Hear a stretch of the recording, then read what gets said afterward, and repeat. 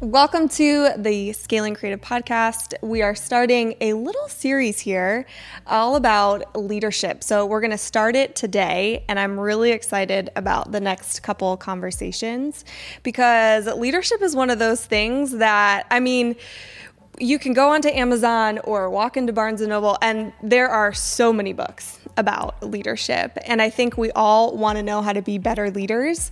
And sometimes, and especially nowadays, it's shifting a little bit potentially, or sometimes maybe we even need to get back to the core of what leadership is. So I'm excited about today's conversation. Leadership is hard. There's no question about it. It is. It doesn't matter if you are leading a single child or you're leading an organization of hundreds of people. It never gets easier. It just changes. Yeah. And it's so important, though. I mean, we're going through some really interesting times, obviously, right now, and I think this is it's more and more proof of just how important it is. So we want to do a series all about leadership. Yep. So basically, this episode today, and we're doing an episode next week as well, just talking all about that, leading through a bunch of different cultures and some different industries maybe. Yeah. But the culture and the conversation and things that we had around this topic are just so good. So if you're a person that doesn't necessarily always listen to an entire podcast, I cannot recommend enough. You need to listen to this entire one. Yeah. Not because of anything that we're going to say. Nothing great's coming out of our mouths in this episode. But Joe Sanfilippo is our guest today. He is a superintendent in Wisconsin, and he has been superintendent of the year. He's also an author. He's a speaker. He is the amount of truth bombs and things that come out of this conversation. There are several times where he left us all sitting here like, what? Yes, what just happened? So good. Yeah. So we wanted to bring you this conversation we had with him. He took some time out of his day to just share some thoughts that he had, and there were just some really good things, regardless whether you're in education or you run a multi-million-dollar business. Right. Some of the leadership things you will learn on this episode, I promise, will leave you as a better leader. So. Yeah, for sure. And even if you are thinking to yourself, well, I'm not really a leader, I really would encourage you to, number one, change the thought because you are a leader, but really just listen to this because you're going to hear how not only you can use this in your job, but in your role as a parent or as an aunt or an uncle, or really, I think everybody is a leader or can be and should be. Yep. So this episode is for everyone. Yep, it is. So here's our conversation with Joe Sanfilippo. Thanks for listening, and we hope this is as awesome for you as it was for us. Enjoy. So Joe Sanfilippo, welcome to the Scaling Creative Podcast. We appreciate you taking some time today. How's it going out there in Wisconsin? Well, I've had better weeks. I'm just going to be honest about that. We've decided to move to a virtual learning environment for our kids. So with our elementary kids, so that's been kind of tough. But other than that, we had a great week. Our girls played in the state semifinal volleyball this week, which is the second time in a row that they've made that. It's back-to-back years. So that's a really cool opportunity. We had a big win for a football team on Friday, so people were really excited about that. So, I can't complain about anything, to be really honest. That's awesome. Well, for those who don't know what you do and who you are, can you give a little context as to what you do, what's your profession, and how'd you kind of get to where you're at today? So my name is Joe Sanfilippo. I'm the superintendent in the Fall Creek School District, home of the Fall Creek Crickets, people. Home of the Fall Creek Crickets. And we are I'm in Northwest Wisconsin. This is my, my ninth superintendent year, 10th superintendent year. And prior to that, I was a principal, and I was a counselor and a fifth grade teacher and a second grade teacher. I've taught, I coached at the high school level, and that's really kind of where we're at right now, to be honest. And then you're also a speaker. You're also like an author. You're a little bit of everything. Tell us about that side of your life too. I forgot, yeah. I do that kind of stuff too on the side. So, so I love to go and talk to people and just like think about things just a little bit differently. And I think it's funny because, we shouldn't be able to talk about the stuff that we do as much as we do, but because we're a school district of 845 kids in Northwest Wisconsin. We're one building. Where there's 1,300 people in this village. There's 825 kids in this school. There's no reason that we should be out talking. No reason I should be here with you today. And the only reason is that we talk about what we do. And I think if more people did that, I think they'd find themselves in a much better place. So we've tried to put that into some of the speaking things that we do. We've been trying to put that into, some books that I co-authored. So all of those things said, I think it's really about just making sure that we get the right stories out to the right people when it comes to telling the stories of what's happening in school. So everybody gets an accurate depiction of what really happens in that space, not what happened to them 25 years ago, right? Like, people are still jacked up that 25 years ago, like, they didn't get a second chicken sandwich at lunch, right? And they keep talking about it like it was yesterday. And that's not fair to my people because they're just killing it. Yeah, I've always appreciated, I obviously have gotten a chance to know you over the last couple of years, and I know that you talk about that a lot, about, I don't know the exact way you say it better than I do, but about how if you don't tell your story, other people basically will tell it for you. And you're very passionate about that, and you do a lot of, your 1 minute walk to works and all your different content pieces that I just think show so much leadership from the side of just what you believe in, which I always appreciated since I've known you. Thank you. Yeah, I think it's really like, here, the thing about it's really interesting about, telling the story of schools. And I think when we first started it, we were just saying that you tell your story or nobody else will, or somebody else will, or tell your story, or, you need to impact the narrative. And if you don't say something, somebody else is going to say something about it. And I think I've kind of changed my stance on that a little bit. And it's not just about telling the stories. It's about making sure that those stories are in the right place for people to be influenced by those stories. Because if I'm out on my football field that I can see from here right now in the middle of the day on this Monday, and I'm screaming at the top of my lungs how great my kids are, nobody's going to hear me, and it really doesn't matter, and I'm going to get a sore throat. So how can we figure out ways that we can tell that story in a way that gets some leverage to the work that's actually happening with those people so they feel the momentum building? And so I think that's, I was a huge proponent of just saying, like, tell your story. But at the same time, telling your story to an open field where nobody isn't helping anybody. It's just, so how are we figuring out ways to leverage the story?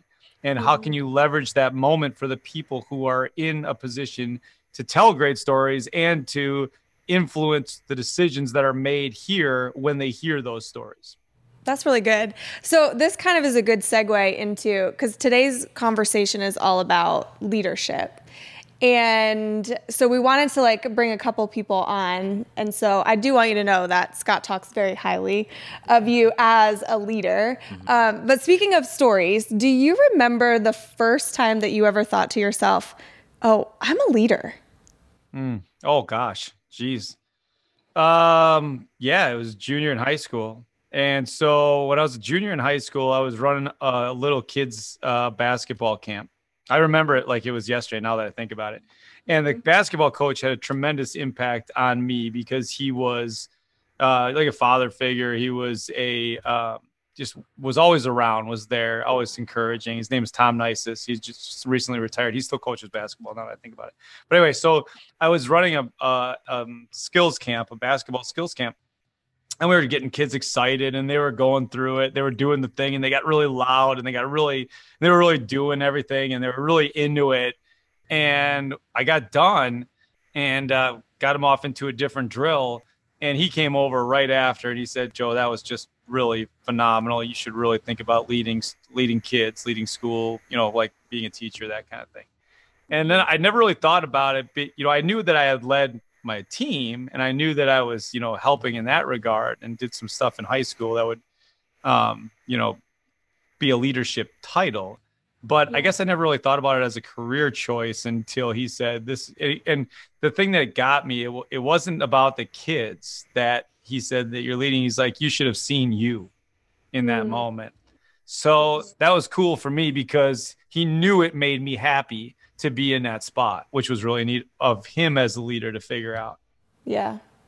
I love that. So who are some other people in your life that have really been leaders that you look up to and maybe even model yourself after now?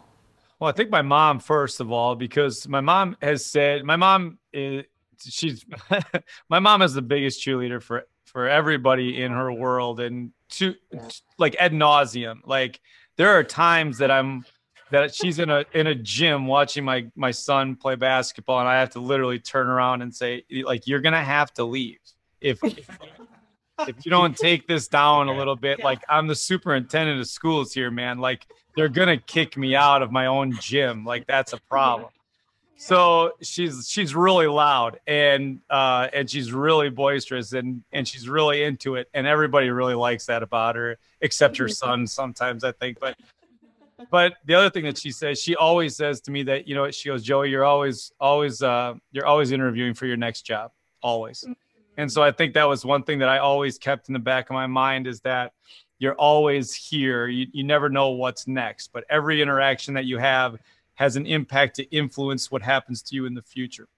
Yeah. And so I speak that to everybody that we talk to here, in that all of these interactions matter. Every single one of the interactions that you have in a day matters, because you never know which one is going to be the one that they talk about for the rest of their lives. Mm-hmm. So what are you doing to make sure that in those moments you are present and engaged in every moment, to make sure that that moment could be the one that influences them positively moving forward? So yeah, I would say Tom Nice is the basketball coach I was talking about. Same thing. He's one of those guys where, like, if he called right now in the middle of this interview and said, I need you in Spring Valley, Wisconsin right now, I wouldn't even, I'd shut the interview down. I'd start driving. I'd ask why when I got there. Wow. So, you know, yeah, that's powerful. What came to mind as you were saying how obviously your mom was such a big cheerleader and sometimes so loud and sometimes too much. But I also wonder how has that affected you, you know, as someone that affected people. Okay, so let me try to think of the best way to say this here. You need to be a loud cheerleader for the people that you lead as well. And how do you balance sometimes as a leader? I know that one thing I could struggle with as a leader is wanting to be a big cheerleader, but also having some perfectionism inside my own mind. That how do you lead people through times where it sometimes might feel harder to cheerlead, if that makes any sense? It makes perfect sense, because right now is actually the perfect scenario for that. Because I just keep, you know, a couple of weeks ago when we were going through some of the stuff with COVID and we were having, the numbers were kind of, you know, spiking a little bit. And I was just super positive with everybody. I'm like, you know what, we're going to be okay. We've got this. And a couple people reached out to me on a Sunday and said, you know, Joe, I understand it, and you're the most positive person that I've ever met in my life.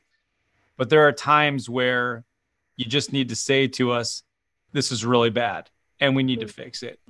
And so two things kind of came out of that conversation for me. One, I felt so good that people were willing to bring me that information, that they didn't feel scared to say something. But the second thing is, I just need to be, you know, I can be positive, and I'm not going to stop being positive, but I also need to be very real with them and what they're thinking. And so that day, you're talking about perfection, Scott. It's funny because I just got on a video that I made for them, for our staff. And I literally said, when we started, I said, all right, I got no script. There's no social media. There's no board. There's no families. This is just you and me. And I got 2 or 3 notes written on this paper right here. Let's talk. And I just started talking about how I was feeling. And the response to that has been fantastic, in that I think they felt like you can still be positive. Because I ended by saying, I'm not going to stop being positive. I'm sorry. I still think you do better than anybody that I've seen in terms of dealing with what you're dealing with, because other school districts are not having the success that you're having because everybody's fighting.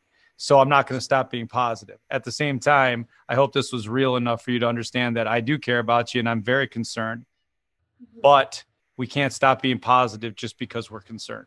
So I think that's really, when it comes down to the perfection piece of it, there are things that I do till they're perfect. And those things are, and almost only are, videos for the community, videos that we would put on Facebook that I know they're going to be seen by a ton of people. And then we're going to be judged by it from a school district lens. And emails that I send to the community, or letters that I send to the community, I try to check those as closely as I possibly can.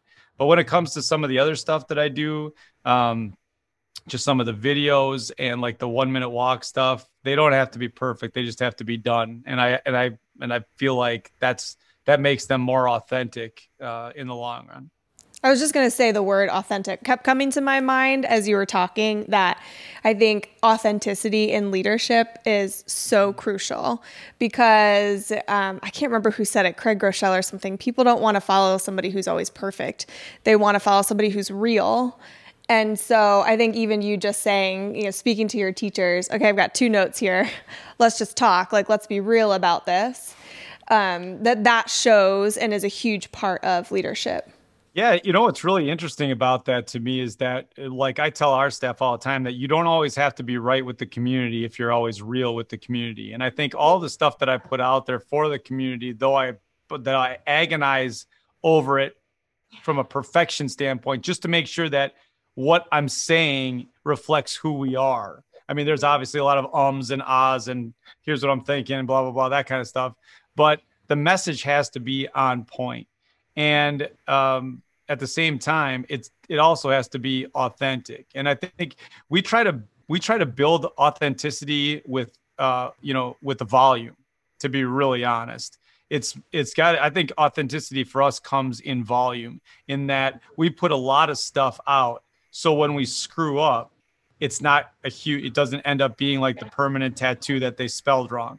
It's just something bigger. It's just something that happens and we screwed it up, and we've built this social capital.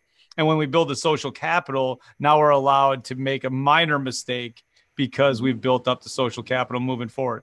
When we started the pandemic in March, and we started planning the year in April, but we started talking to the community about how the year was going to start in May.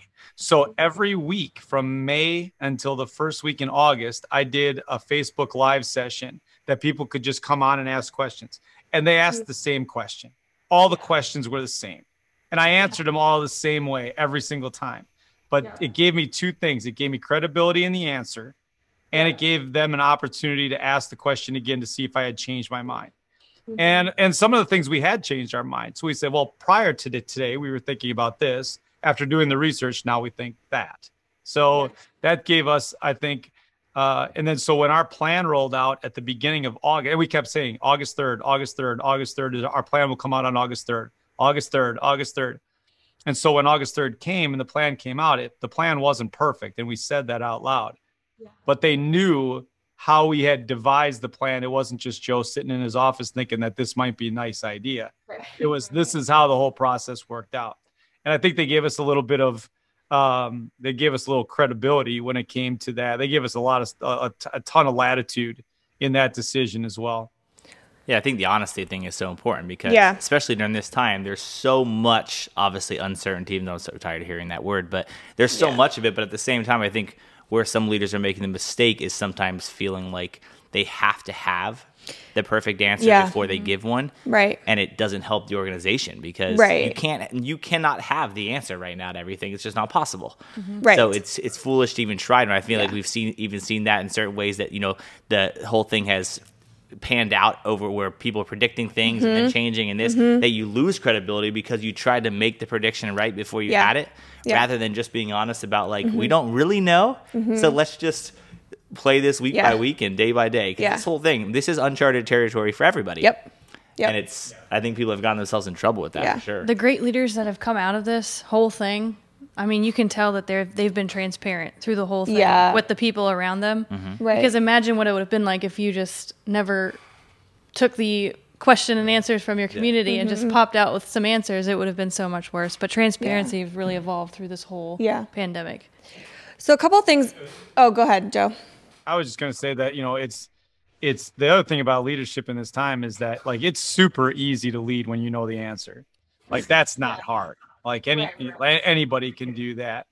But what will end up happening in the next, what has happened and what will happen in the next year is people are going to A, lose their jobs, or B, get extensions or really get a lot of credibility over what has happened over the course of the last 6 months. And the people that lose their jobs, and I could be one of them, you just never know at this point, is that they may have been doing the right thing the whole time.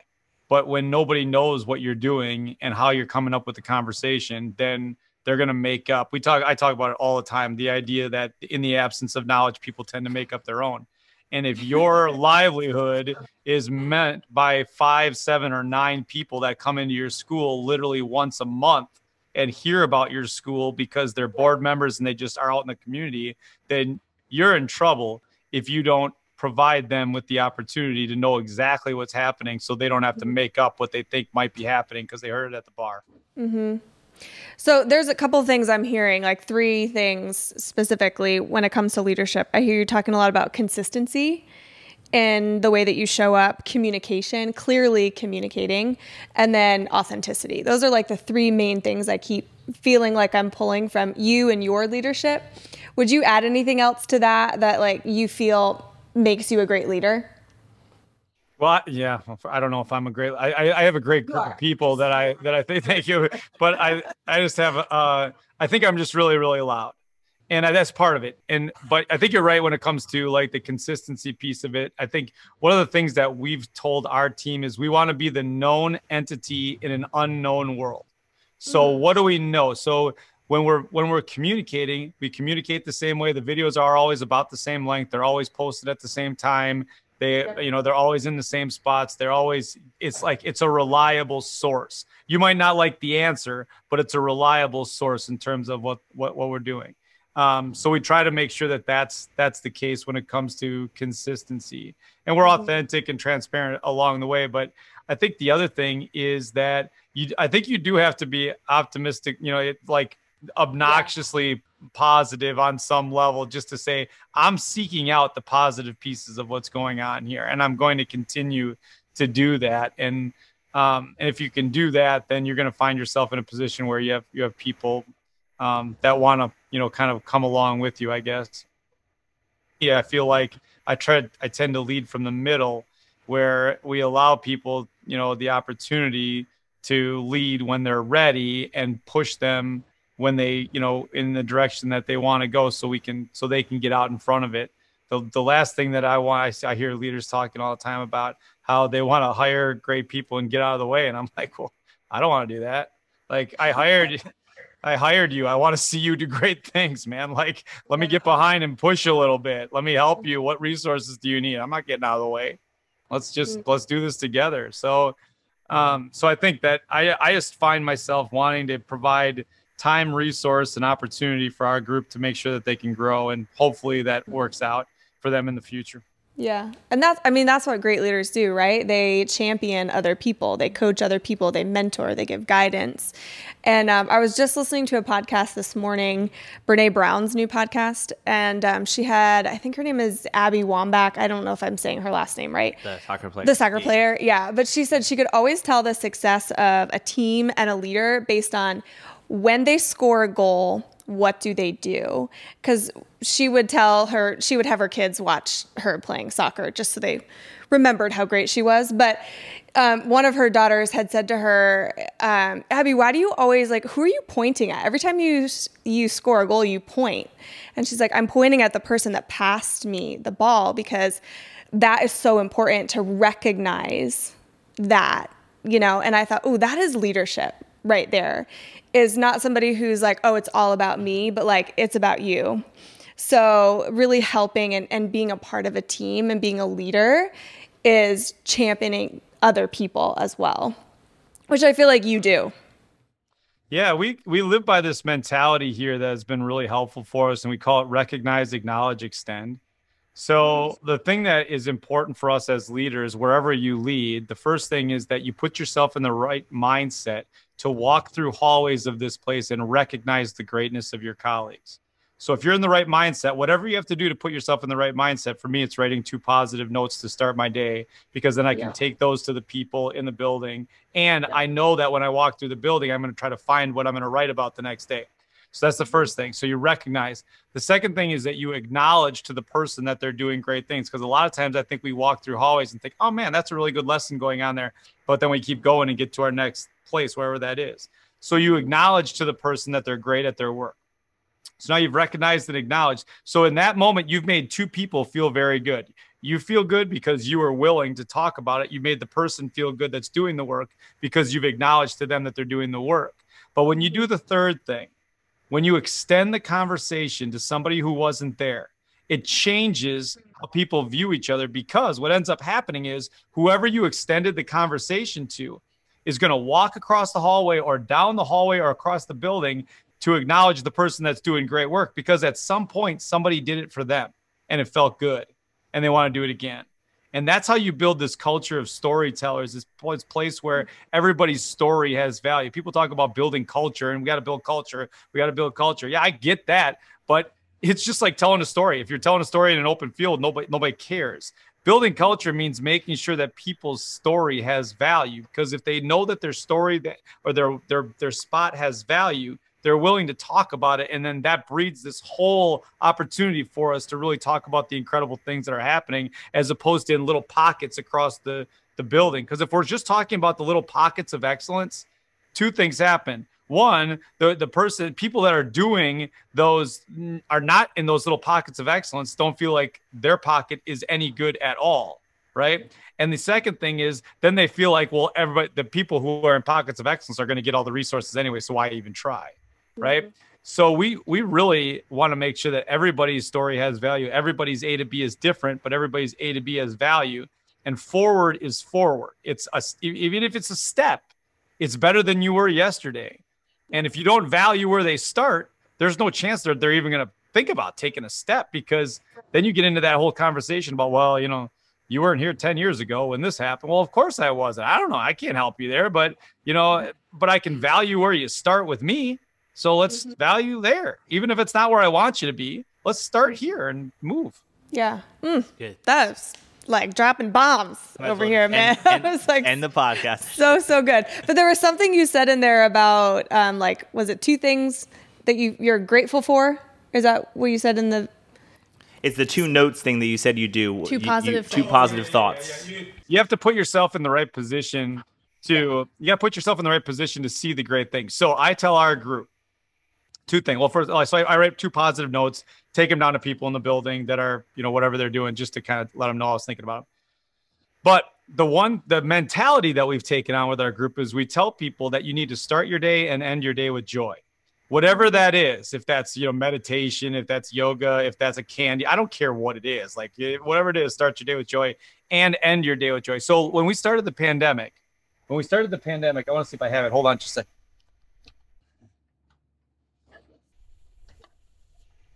Oh yeah, I found it. Okay. So when we started the pandemic, I started I would start every day on our Facebook page reading stories to kids. Right, read 3 stories, and then I do this magic trick, and I just make up and I Google bad magic tricks or dad magic tricks or whatever, and they're awful, right? And so I'd read my books, and then I would get on the line with the kids, and I'd be like, "Oh, kids, I'm just sitting here drinking my coffee. Just having a good time drinking my coffee. What do you need me to make this thing float? Is that what you need, kids? You need me to make this cup float? Because I can with my mind. I'm magic." And I'd be like, "Oh, what in the world? Oh my gosh. Oh my, he's magic. He's totally magic. He's totally magic." That's what he is, right? And then as soon as I got done with the live call, I would have kids Google Hangout with me or Zoom meeting with me or FaceTime me. And they're like, "You're not magic. You're not. I saw your thumb in that cup. You're not magic. You're not magic." And then I'd argue with these 7-year-olds. I'm like, "Yes, I am. I'm totally magic." And they're like, "No, you're not." And I'm like, "Yes, I am." And then they're like, "No, you're not." And I say, "Well, I guess, you know what? I guess you're just going to have to come back tomorrow and find out." And then then 8:00 the next morning, they find out. And it gave parents 20 minutes to just kind of break away. So that's start your day with end and joy. Start with the last part, the end your day with joy. People they miss the point of this. I want people to end their day with joy. Something like, for me, it's sending a positive text before I go into the house, because I want to be there for the people that give me the most latitude and love me the most, right? That's what I want to do. But what people forget is end your day with joy. The word end matters, because in a virtual environment, people don't end their day. They just keep going and going and going. And all of a sudden it's 10:30 and 11 o'clock and they're still going. They've never ended their day. So then they're exhausted the next morning when they wake up. So for me, it's send a positive text or a quote or make a positive call before I get in the house. For when we were here in spring, I would make calls to kids who had birthdays on that day when they weren't here. and just say, happy birthday, I'm thinking about you, I wish you were here. And it did two things. It gave me joy and them joy, hopefully, but it ended my day. So I could walk across the street, because I live across the street from school. I could walk across the street and be there for the people that I love the most. So love it. Oh my goodness. I love it so much. Because one of the questions I was going to ask you was, as far as self-leadership goes, because I think that great leaders first lead themselves well. So I was just going to ask you, like, is there a routine or something you do to lead yourself well? But I think you just told us what that was. I would love to tell you that, like, it's funny because the things that I want to do, or no, I shouldn't say it like that. The things that I probably should do to lead myself more, I don't. Like, I should write more. I hate writing. I hate it. I absolutely hate it. And so I don't do it. It's like I'll never be a great golfer, because every time I stand over a putt from 10 feet away, I realize I'm going to miss it, and I refuse to practice putting. I would rather go out on the range and just like hit bombs with the driver. Yeah. Like, that's what I'll never get any better, because I'm not practicing. So I don't write, so I don't get any better at it. So that's a failure on my part. But I do try to just make sure that we get the content out so it influences people, that it gives the opportunity. Those 1 minute walk to work videos that I do, that are literally like a 1 minute leadership challenge from my house to school, started because I just had a couple thoughts on the way to school. That was it. And then people liked them. So then we just started doing more of them, and a lot of them, almost all of that, I think there's like 60 of them right now, but almost all of them are things that I've screwed up before. And so I think I'm just here to try to help people in those moments, not have to have 4 months of hardship because you forgot to do something in September that you should have done, but you just, you didn't. Mm-hmm. Yeah, that holds people back, doesn't it? I read a book called Finish by John, I think it's like a Cuff or a Koof. I can't remember exactly how you say his last name, but he pretty much said the thing that holds people back from finishing is perfection. And that you have to have this like beautiful tolerance for imperfection, because then you'll finish more of what you start, which I think is so true. So that's what I'm hearing in what you're saying. Not being afraid to fail, make mistakes, learn from them. That's the whole point. Mm-hmm. You're not going to walk through this life perfectly. Right. And that's where with us, it was, the beauty and volume is really what comes with the school district stuff. So if the only time that you ever talk to your district is when you need something and you screw it up, like, you're done. But if you continue to talk and just engage them, and social media is a great place for that. But again, people forget that the first word in social media matters. Like, social matters. Like, you have to create relationships with these people online, so when you screw something up, they don't jump on your page and start talking about how awful the place is. Yeah. If you develop relationships, we run contests and our page, and we respond to questions, and it's not just a bulletin board of pictures, it's a real relationship. Yeah. I think that's been very helpful for us. Yeah, for sure. So many people post and ghost, post and then, comment to people. I think it's because people struggle with not wanting to always hear the feedback. Yeah. People are too concerned about what everyone thinks. Right. It's the biggest reason people don't post in the first place. Right. They don't want to post something that could be valuable to somebody because they're afraid of the negative things that come from it, which is 100%. Totally agree. Yeah. And that's been really tough for school districts. And I think I don't want to say we've trained our community, because I think they've trained us too. We just have this different relationship with them where it doesn't turn into, and that's not what you said. That's not what you said, or that's not what you did. Now, there are people in our community that decide that they want to troll our district in other places, but I'm not going there to find them. That's not my job. I'm not going on 10 different websites just to see where people are trolling. We'll take care of ours. We know that this is a safe place for us to do this work. Okay, so if you could sit down with yourself, Joe, at like the beginning of your journey of leadership or your career, what would you say to yourself just to help you avoid like some unnecessary growing pains? What would you say to younger Joe? It's not about you, man. It's never about you. Guess what? You're going to move on and they're going to find somebody else. And if you don't figure out a way to make it better for the people once you leave, then you've done nothing. If this place fails the minute that I leave, I have completely failed this school district, completely.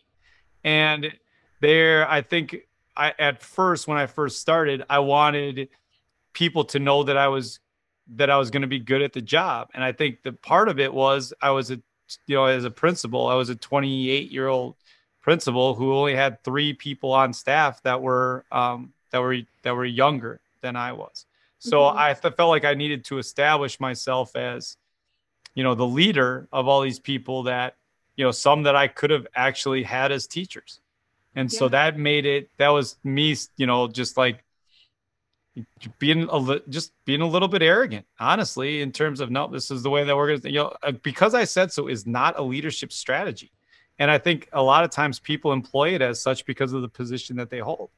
So it doesn't even work with my kids. So I don't understand why I would have worked with a group of people, but I don't know. So that would be the first thing that I would say to younger Joe. The second thing I would say is to take a step back, because there are a lot of times that I feel, and I still feel, that I'm looking to the next thing, not the next position or anything, but like, okay, that was really fun. Let's celebrate it for 30 seconds. What's next to make sure that I can get in front of it for our people. So just take a step back and realize that the work that these people are doing is exceptional. And you have to be able to actually take some of that in if you're going to find some joy in what that looks like. So good. That is good. I feel like he's hitting a lot on the difference between management and leadership, especially in his first point, because if you say you left and everybody failed the minute you left, that would be more like a management and you do as I say type of mentality. But I think the leadership mentality is training people how to think a certain way and kind of like letting that positiveness trickle down into everyone. So when you do leave, if you were to ever leave, they would still have that mindset kind of ingrained in their brain. That's the difference there that I'm seeing. I think one of the things that I try to tell leaders when I talk to them is that you need to have both. Like, you need to be able to lead and be out there and try to inspire people to do their best work, but people still want to get paid. And if you don't fill out the forms to make sure that they get paid, you're going to lose credibility as a leader. So there are some management tasks that need to be done within the context of your work. You can still lead and manage, and you don't have to be one or the other, but you do have to be both. And I think that was a little hard for me too. And I think, when we were talking about those positive notes, the other thing that I had to do was figure out a better routine to start my day, because I wasn't willing to see the great things there. So I would get to my office. I'd get into my office. I'd turn my computer on. I'd get my seltzer water. I'd check my email. I'd sign some forms. I'd get into school, and then I would, see kids and get into classrooms. By the time that I got into school and saw classrooms, I was already in the wrong mindset, because the only thing that brought me joy in that first group of things was my seltzer water. So as soon as I turned my computer on, and as soon as I started answering, I don't know if you know this, but there aren't a ton of people that are emailing the superintendent of schools at 6 o'clock in the morning with great things to say about the school district. So clearly, if that's what you're seeing to start, then you have more stuff on your list before you get to any of the stuff that you want to do. And when you get to the stuff that you want to do, you're already in the wrong mindset to do so. So you just got to change it. So now I don't even check my email till like 10. And you can do that in your district. You can do that if people see you. If they don't see you until 10, they're like, well, what's going on? Right? Like, what's he doing until 10 o'clock? I could have slept in too. And I think the thing that people need to understand about these positions, leadership positions, is when people don't know what you do, they make up what you do. That's the first thing. But the second thing that ends up happening is when they don't know what you do, you become a number, not a leader. And then people start doing this. Well, you know what? For all that money, for all that money that we pay this guy, we could get 2 more teachers in this classroom. We could get 5 more aides in this classroom. We could get Chromebooks for everybody or iPads for everybody. I don't know what they do. You don't become a leader anymore. You become a number, and that number comes with a target. So good. Well, Joe, we can't end any better than that. We really appreciate your time. Some really, really, really good things. Yeah. Looking forward to hopefully hopping on the road again sometime and seeing you soon. Yeah. But best of luck in this, obviously, extremely unique school year for sure, but love what you're doing out there. I love how loud you yell about those crickets. And I still have my shirt. I still wear it every once in a while. Talk about it. That's right. Well, then it's the only time that you look really great, Scott. I'm just going to tell you right there. There aren't a lot of schools in the country that can tell you that when you walk outside tonight, we've sent our mascot for you. So when you go out there tonight and you hear those crickets, we sent them. Deal with that. And now try to go through the next 2 weeks without making sure that you think about us. That's awesome. Thanks so much, Joe, for being on. We appreciate it. Yeah, thanks, Joe. I appreciate it. Go Crickets. Let's have a little bit of reflection time here because I felt like that was one like bomb. One mic drop after one mic drop after the other.